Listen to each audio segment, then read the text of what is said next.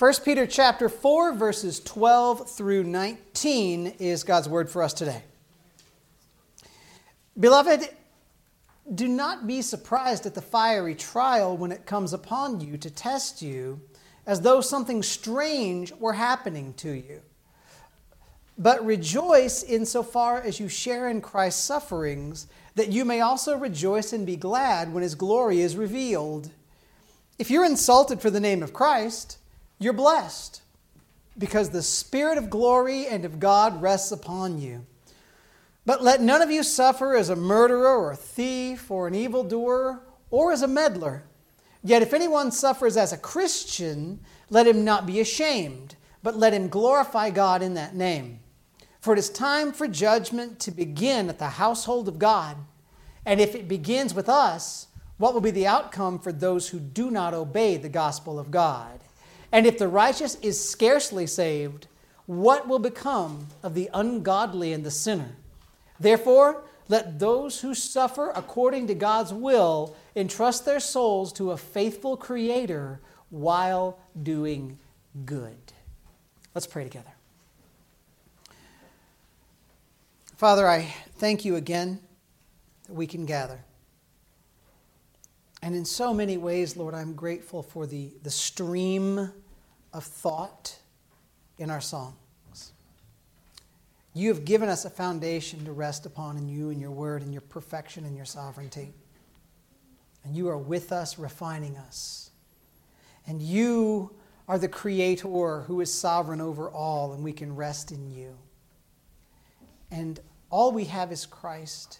And we still say, use our ransomed lives in any way you choose. And we love you, Lord Jesus, for the sacrifice that you made on our behalf. You know what it's like to suffer to the glory of God and to the good of God's people. And so, Jesus, we trust you. This morning, as we look in this text, open our eyes to hard truths, even as we trust you more and more. And that's our prayer in Jesus' holy name. Amen. You can be seated.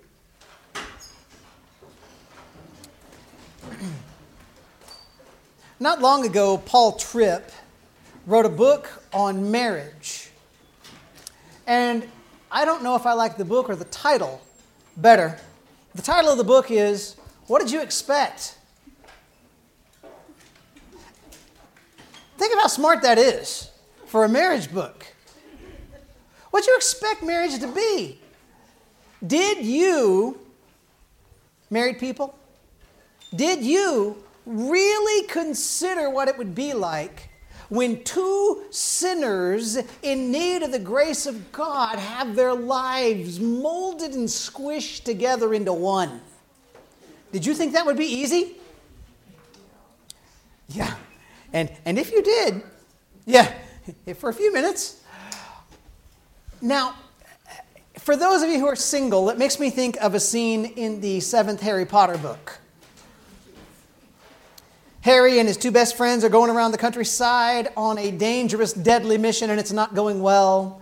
And Ron, Harry's best friend, gets mad, and he starts to whine and complain about it. And then Harry asks him, perhaps the best question in all of those books. He says, what part of this isn't living up to your expectations? And the point was, we're embarking on something that might kill us all. They're going up against an impossibly smart, impossibly powerful enemy. How did you think this was going to go? Did you expect this to be a laugh? Well, in many ways, the book of 1 Peter is a letter to Christians intended to sweep away false expectations, because Peter wants the church to know that it, yes, is a great, glorious blessing to have the grace of God and the love of Christ and the presence of the Holy Spirit in our lives. And that's true. That is good, isn't it? Yeah. But Peter is not a fool. He can read the weather. He can see the storm clouds on the horizon. Nero is an evil madman on the throne. And the winds of change are blowing. And Christians really have never been popular in the empire over the past 30 years anyway. But they're about to face a time when it gets even harder. Christians, we need to hear this stuff. We need to learn from this stuff. God is good. Yes? Yes. God is in control. Yes? Yes. And eternity is going to be filled with joys that go well beyond anything we could ever imagine. Yes? Yes. So it's worth it to be a follower of Jesus Christ. Yes. But this life's going to be hard. And we may, in fact, suffer according to the will of God for the name of Jesus Christ. And we can't hide our heads in the sand and pretend that this is not possible. We've got to get ourselves ready. So this morning, we're going to find a set of 4 points in this passage. This is us wrapping up chapter 4 of 1 Peter. We are crossing, dear friends, under the home stretch. This is the last section of this letter. I would expect 3 sermons, this one and 2 more, Lord willing. So let's look in here at suffering according to God's will. Point number 1, if you're ready, expect persecution. Expect persecution. 1 Peter 4, verse 12. Beloved, do not be surprised at the fiery trial when it comes upon you to test you, as though something strange were happening to you. Beloved, don't be surprised. Earlier in this chapter, by the way, Peter said that the lost around the Christians are going to be surprised when Christians won't leap with them into their same sins, their same debaucheries. Here, Peter tells the Christians, you don't be surprised at what's headed your way.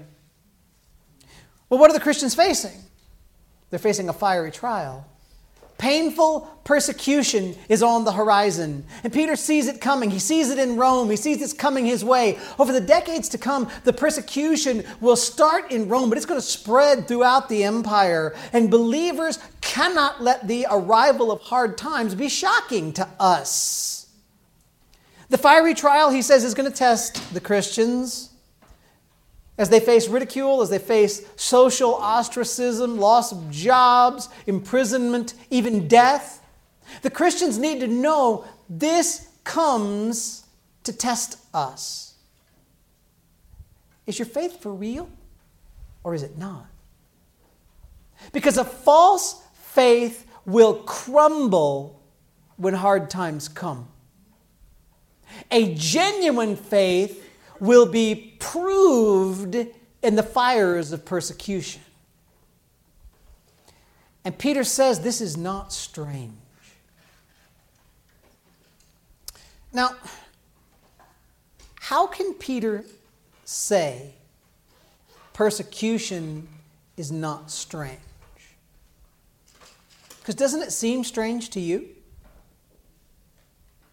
How many of you have been through real persecution? 1 or 2? Peter can say it's not strange because, listen to me, every voice preaching to the church in the New Testament from the foundation of the church has promised us that it will be normal for the church to suffer for the name of Christ. Matthew 10, starting in verse 16, Jesus, speaking to the disciples, says, "Behold, I'm sending you out as sheep in the midst of wolves. So be wise as serpents and innocent as doves. Beware of men, for they will deliver you over to courts and flog you in their synagogues, and you will be dragged before governors and kings for my sake to bear witness before them and the Gentiles." Down in verse 21 of Matthew 10, he says, "Brother will deliver brother over to death, and the father his child, and children will rise against their parents and have them put to death, and you will be hated by all for my name's sake. But the one who endures to the end will be saved." Those are the words of Jesus Christ. In John 15, 18 to 21, Jesus speaking to the disciples said, "If the world hates you, know that it has hated me before it hated you.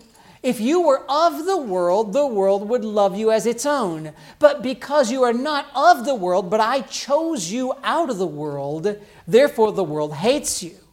Remember the word that I said to you, a servant is not greater than his master. If they persecuted me, they will also persecute you. If they kept my word, they will also keep yours.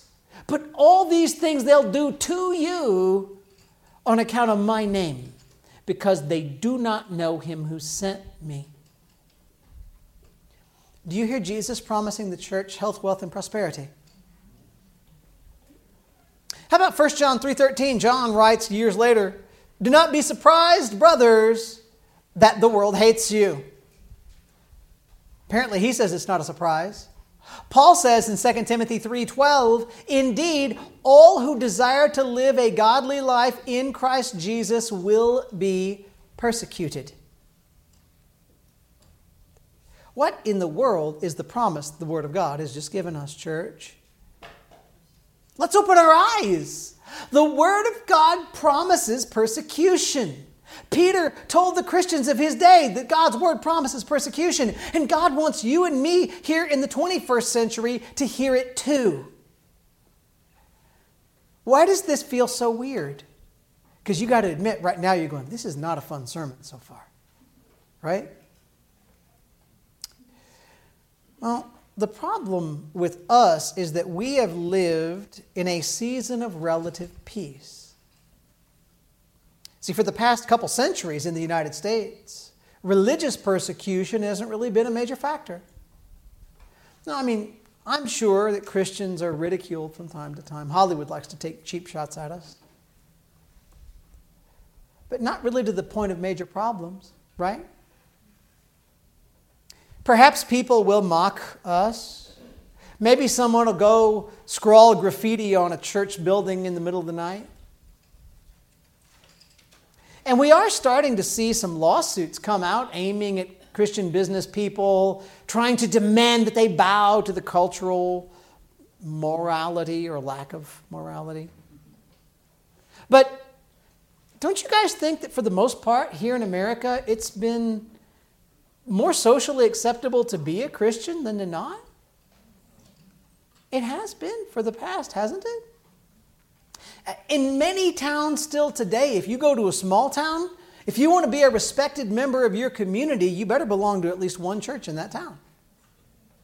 Even politicians find that claiming that they believe in some sort of God helps their polls. But what we need to remember, what we have to be awakened to, is the fact that it is normal in history for genuine Christianity to be met with persecution. Christians in the early church, in the first century, in the centuries of the church fathers, were burned alive. They were tortured. They were beheaded. They were fed to the wild beasts. This all happened under the rule of emperors like Nero and Domitian and Trajan and Decius and Diocletian, who really formalized persecution. Well, Decius really formalized the persecution. And they suffered for the faith. And they suffered for the faith regularly until the rise of Constantine in the 4th century. It was about 313 when an edict went out legalizing Christianity. So there were times in that first 300 years of the church that it was easier, and there were times when it was harder, but suffering for the faith in the Roman Empire was normal. Can you imagine living when it was normal to suffer for the faith? And religious persecution of believers, it dwindled during the time of Constantine and for the centuries that followed, but it came back the more corrupt became the Roman Catholic Church. during the days of the Reformers, Christians were in danger of death at the hands of the followers of the Pope. In England, just to take as an example, from the years 1555 to 1558, there was a queen on the throne named Mary. She's now known as Bloody Mary. And she ordered the deaths of 288 men, with some women and children. Why? Why did she order these people to be burned? Because they would not agree with her that the body of Christ was literally present in the Mass, or that clergy should be required to be celibate. Mary gave the Protestants this and only this choice: recant or die by fire. According to the organization Open Doors, 215 million Christians face high levels of persecution right now. A quote from their webpage says, "Every day we receive new reports of Christians who face threats, unjust imprisonment, arrest, or harassment, beatings, even loss of family because of their faith in Jesus. Every month," Open Doors claims, 255 Christians are killed. 104 are abducted. 180 Christian women are raped, sexually harassed, or forced into marriages. 66 churches are attacked. 160 Christians are detained without trial and imprisoned.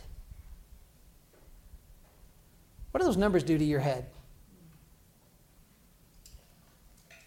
For many believers, persecution and suffering is the norm today in our world. That's normal today. We've got missionary friends that we're connected to who are serving in Damascus. They're suffering. We've got missionary friends in Turkey. They're suffering.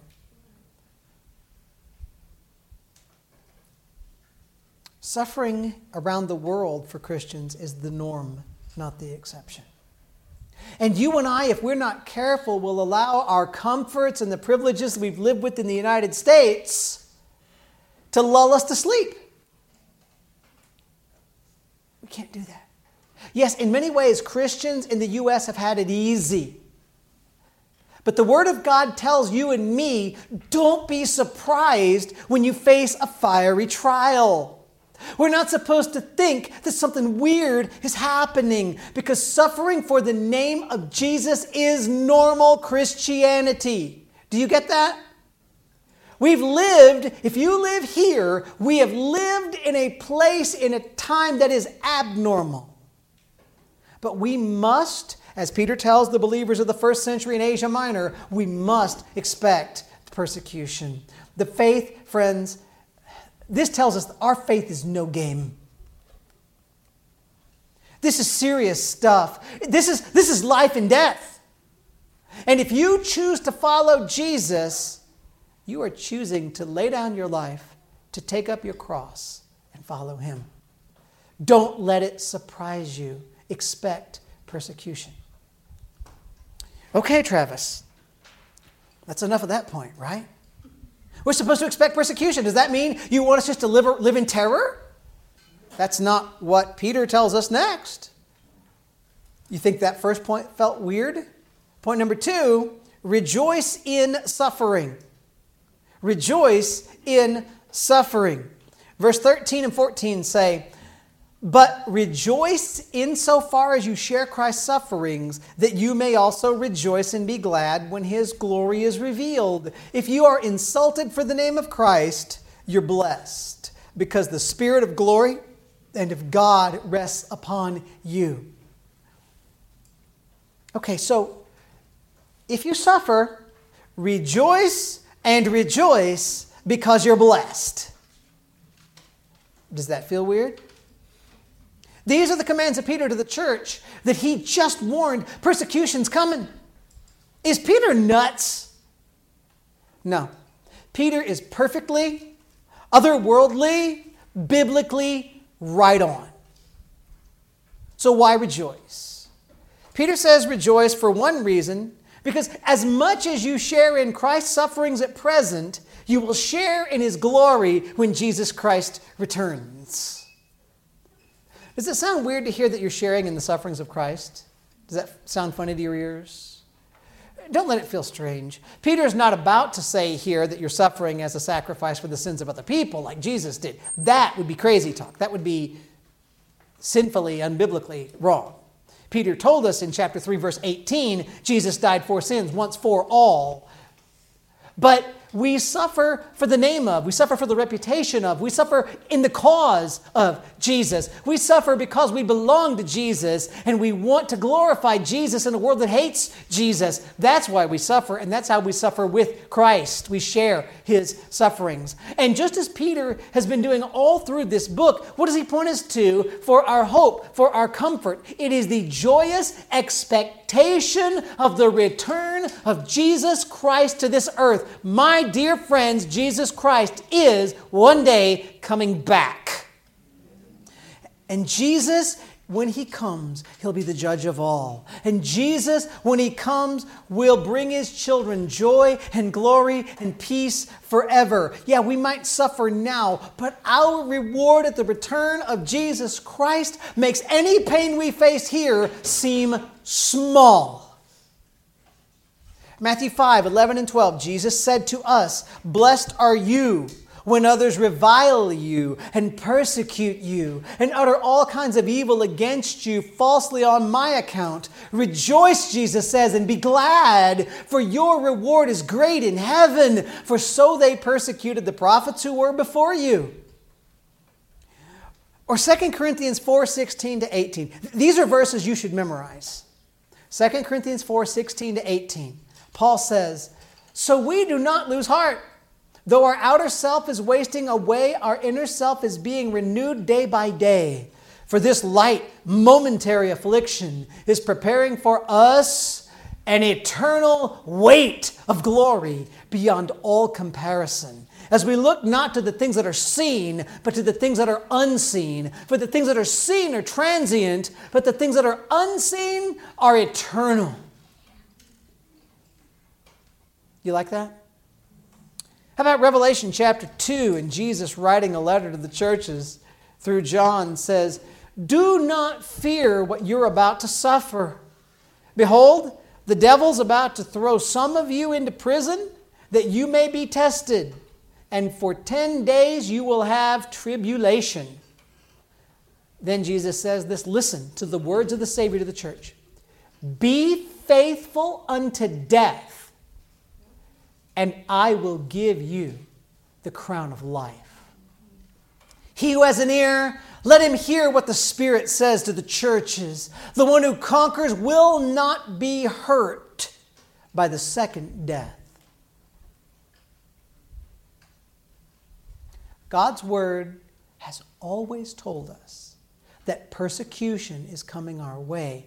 And God's Word has always told us that the reward in eternity makes it worth it to stay strong even in persecution. Peter also tells us we can rejoice in suffering because we see that when we are insulted for Christ's sake, the Spirit of God is upon us, with us. God gives us His Holy Spirit to sustain us. Even in times of great hardship, the Spirit of God empowers us. The Spirit of God can empower you to go through, to live through, to suffer things you think you could never endure on your own. And He'll do that in order that we might glorify our God. In 1555, under the persecution of Mary, Nicholas Ridley and Hugh Latimer were going to be burned at the stake. And Nicholas Ridley said to Bishop Latimer, "Be of good cheer, brother, for God will either assuage the fury of the flames or else strengthen us to abide it." I think when Peter says the Spirit of God is on you, by the way, that he's thinking of the words of Isaiah 11, verses 1 and 2. It's a prophecy of the Messiah that predicts that the Spirit of the Lord will rest upon him. And so get this. When we suffer for righteousness' sake, what we find is that you and I have the same Spirit of God upon us that Jesus had upon him. And that is glorious and that is comforting. So when we face hardships for the faith, we should rejoice. This is not because we love pain. We're not crazy people. But it's because we love the Lord and we love the reward of joy in the Lord's glory. Now let me say this to you again. This requires real faith. This requires that you actually believe that what is to come at the return of Jesus is of greater value than any comfort and any ease you get right here, right now. Do you buy that? Is your faith real? Is heaven your home? Is this life just the front porch on the real home you're walking into? If so, then live to the glory of God and rejoice if you suffer for His name. Third point, suffer for Christ, not for bad behavior. Third point, suffer for Christ, not for bad behavior. Verse 15 and 16 say, "But let none of you suffer as a murderer or a thief or an evildoer or as a meddler. Yet if anyone suffers as a Christian, let him not be ashamed, but let him glorify God in that name." I'd love it if this point wasn't necessary. But I think you know it most certainly is necessary, isn't it? Just as Peter told slaves back in chapter 2 that there is no reward in sinning and then being beaten for it, here he says it to every last one of us. Suffer for Christ, not for bad behavior. Now the list of 4 sins in verse 15, it's interesting.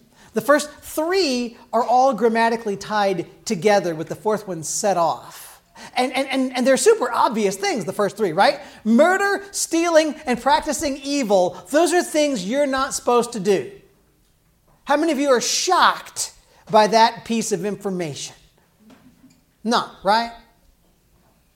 And it is for sure, Peter says, if you suffer for committing murder, don't think, oh, the Lord's going to reward me for the hardship I'm going through. If you sin and receive the judgment of this life, you get what you deserve. What's interesting is that last word, meddler. Part of what makes it interesting is because it's not used other places, and there's just no comparison in that era of the Greek language, that history. But it really, again, some translations would say suffer as a spy. But it really does seem to be saying don't suffer for sticking your nose in somebody else's business. It's a good understanding. Peter has told us don't suffer for crimes. Don't suffer for violations of the law of God. That's obvious. Now Peter says don't suffer just for being a pain in general. Guys, I don't know how to say this nobly. I think you've seen enough of me to see that I'm a little discombobulated today, so my niceness is all messed up anyway. Sorry about that. I'm a flawed human being. Just know that. I don't know how to say this nobly. No spiritual twist. Some people who call themselves Christians are just jerks. Do you know that's true? Again, sometimes it's me. But have you seen them? Some folks love just to stir up trouble. They like to cause trouble and sit back arrogantly watching it. Some folks, just by the way they carry themselves and the way they talk, they just bug people. I'm not here talking about those who offend people with the truth of the gospel. That's not what I mean. I mean people who offend people because they're mean-spirited, or because they're nosy, or because they're judgmental, or because they're just plain obnoxious. And here's what Peter's saying to you. If your personality is generally off-putting, if your actions are just annoying actions without spiritual cause, don't rejoice when you suffer for that. If you're a jerk and somebody pops you, don't look at the Lord and say, it's persecution. No, you got popped for being a jerk. Stop it. But then Peter says, if you suffer as a Christian, don't be ashamed. Glorify God in that name. In the first century, the word Christian was probably a derogatory term applied to believers from outsiders. The early church in the book of Acts was calling themselves the disciples, the believers, the followers of the way. Christian, which is a word that means little Christ, that's a word that was applied probably from people outside the church. And you can see Acts 11:26 or Acts 26:28 for places where that word is probably being used in negative ways. But Peter says, hey, don't be ashamed of suffering as a Christian. In fact, wear that word like a badge of honor. If you are genuinely serving Jesus, don't you dare be ashamed if you suffer. If someone says, oh, you're a Christian, fine. Suffer and rejoice in the blessing that is yours. You know, early in the days of the Jerusalem church, some of the leaders of the church took a beating at the hands of the officers in the temple at the command of the Pharisees at the Sanhedrin. Why? Because they wouldn't stop telling people about Jesus. They kept preaching Jesus, and so they got beat. And remember, folks, when I say took a beating, I mean the kind of stuff that bloodies you, bruises you, and makes you regret you were alive that day. Listen to how they responded after their beating. Acts chapter 5, verse 41. Then they left the presence of the council, rejoicing that they were counted worthy to suffer dishonor for the name. When your life is the life of a Christian, and when you suffer, you can rejoice that God would think of you as somebody who is a follower of His, worthy to suffer for His name. Just be sure you're suffering for Christ and not for bad behavior. Or again, my other way, suffer because of the words of Jesus, not because you're acting like a jerk.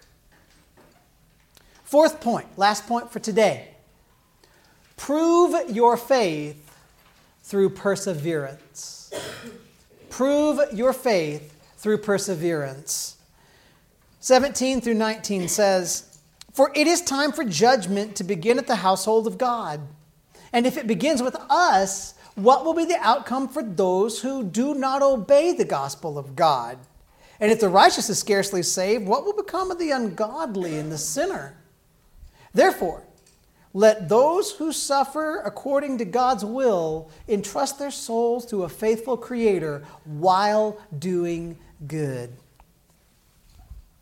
So he's pointed us here a few times to the idea of the final judgment again. And here, I think he's using the word judgment, though, a little more loosely. Earthly judgment and final judgment are being kind of commingled together here. We know that the judgment in the Bible can refer to the people of the world standing before the great throne of God as God pronounces final, ultimate judgment on all of humanity, the heaven or hell judgment. But in a case like that, everyone who's part of the household of God, the true family of God, they're going to be found under the grace of Christ. But this verse, it doesn't smell exactly like that. There's something else going on here too. We're seeing two things combined. And I think one of the ways, if you want to see what's being combined, what concepts are being combined here by Peter, I think you could actually mentally go to Malachi chapter 3. There's a section that begins that chapter. I want to read it to you, verses 1 through 5, that may clarify what's going on here. Malachi 3, 1 through 5 reads, behold, I send my messenger, and he will prepare the way before me. And the Lord whom you seek will suddenly come to his temple. And the messenger of the covenant in whom you delight, behold, he is coming, says the Lord of hosts. But who can endure the day of his coming? And who can stand when he appears? For he is like a refiner's fire and like fuller's soap. He will sit as a refiner and purifier of silver. And he will purify the sons of Levi and refine them like gold and silver. And they'll bring offerings in righteousness to the Lord. Then the offering of Judah and Jerusalem will be pleasing to the Lord as in the days of old, and as in former years. Then I will draw near to you for judgment. I will be a swift witness against the sorcerers, against the adulterers, against those who swear falsely, against those who oppress the hired worker and his wages, the widows and fatherless, against those who thrust aside the sojourner and who do not fear me, says the Lord of hosts. Okay, so that passage speaks of judgment, but it seems to talk in two ways. Both of refining and of judging.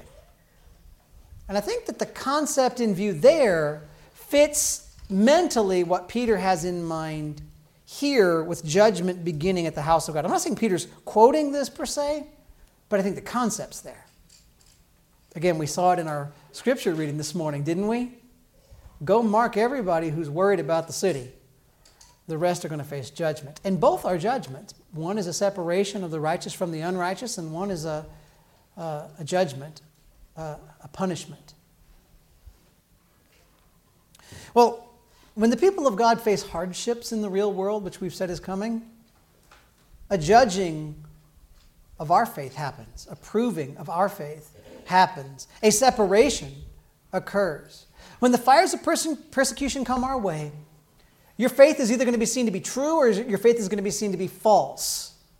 And if your faith is seen to be true, then the fire of persecution will refine you. It will hurt you, but it will purify you.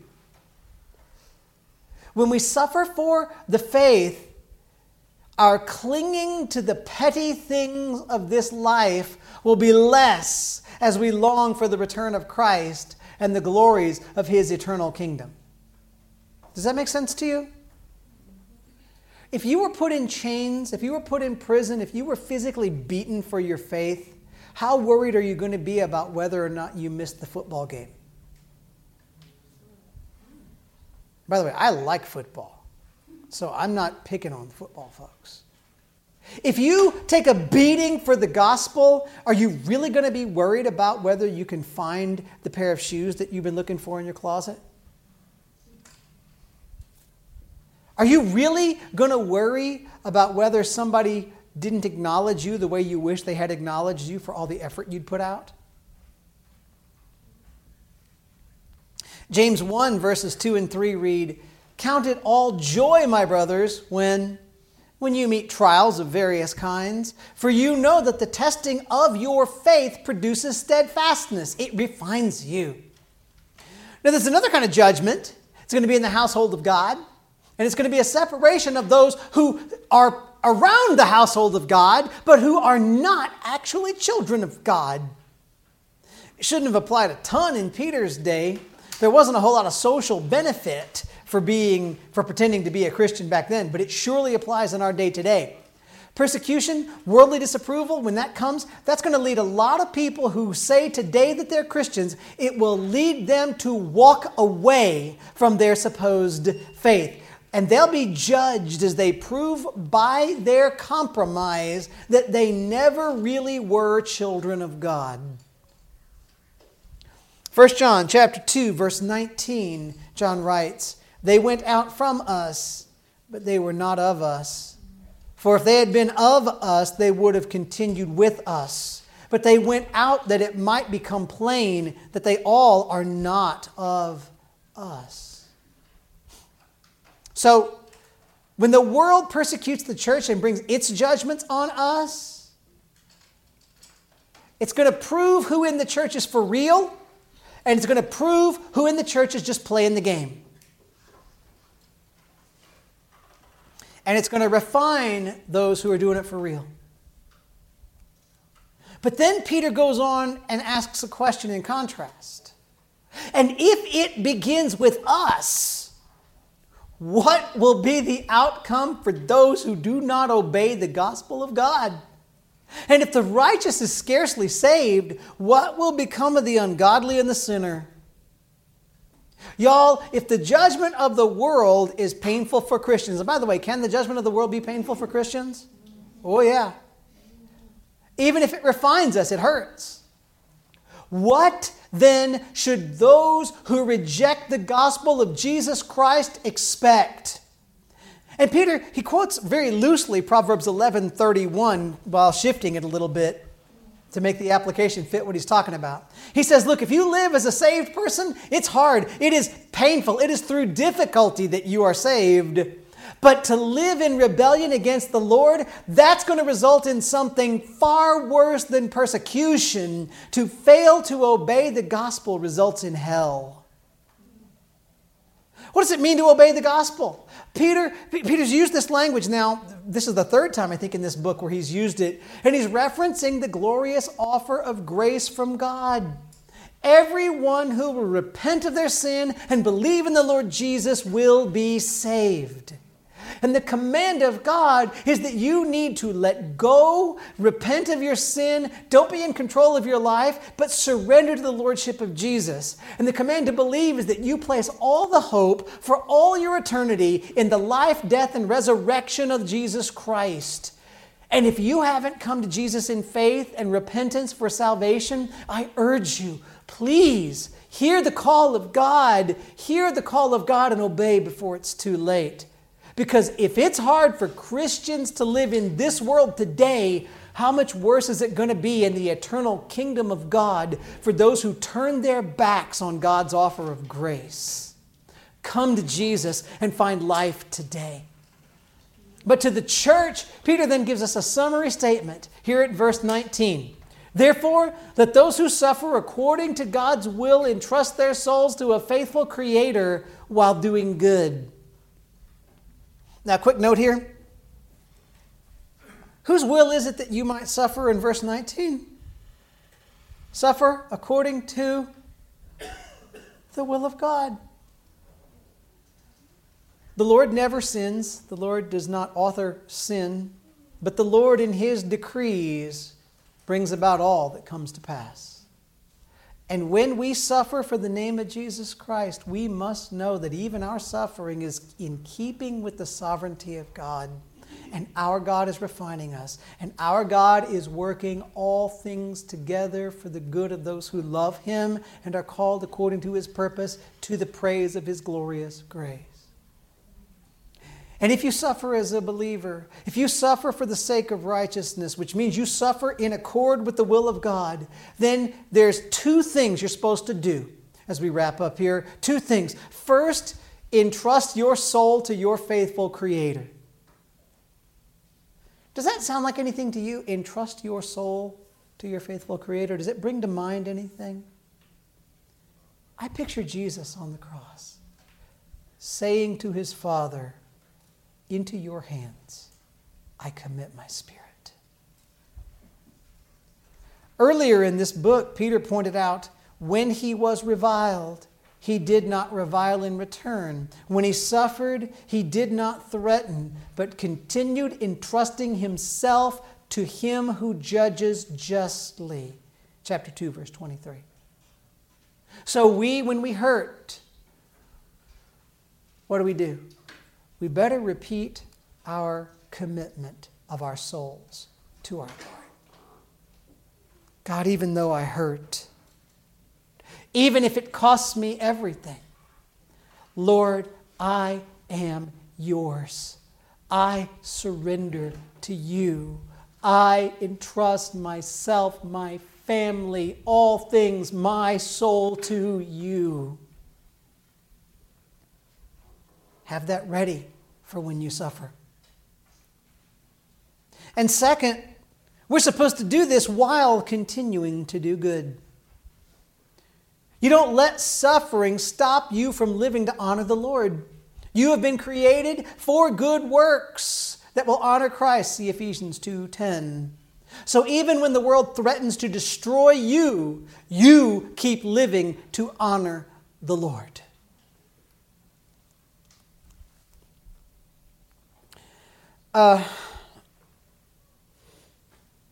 Altogether, this means that we let our suffering give us the chance to prove our faith through perseverance.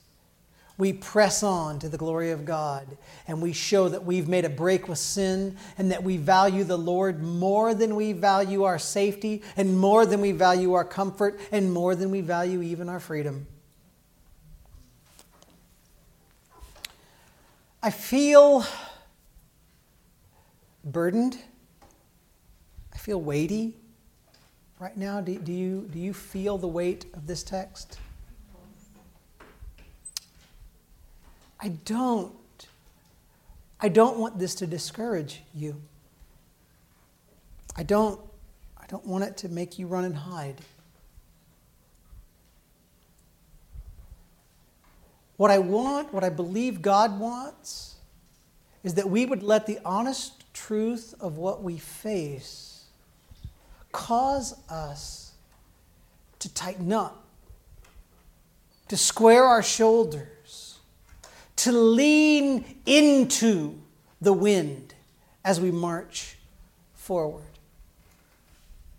I heard one man once talking about potential of future persecution say to us, parents, now is the time to pray that the Lord weave iron into the backbones of your children.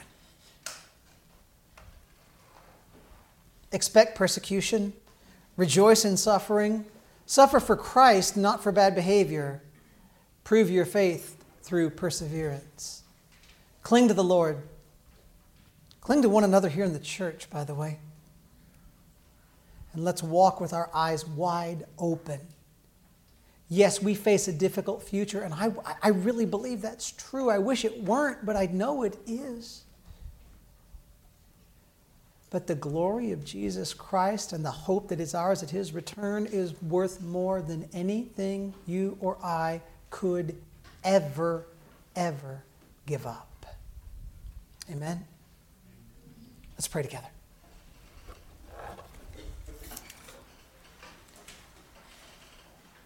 Lord God,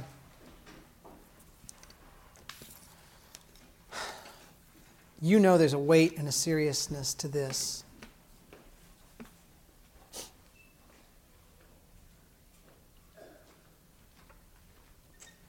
I think about the words of the Lord Jesus looking across to the very disciple who wrote this text we've been studying and saying, Simon, Simon, Satan has asked to sift you like wheat, and I've prayed for you. God, I do pray for you to protect us. We don't want persecution and hardship. We'd love to see this nation repent. We'd love to see this nation turn. We'd love to see our land be healed. But I don't know what you intend by your decree. So if, Lord, persecution is on our horizon, don't let us fear, but let us be strong. Give us a strength that we don't have in ourselves. Give us the Spirit of God on us to be able to say whatever, whether it's peace or sorrow, it is well. It is well with our souls. If anyone here doesn't know you, God, I pray that you not discourage them with the hardships that are to come, but let them see the truth that our only hope is you. Be glorified, God, we ask in Christ's name. Amen.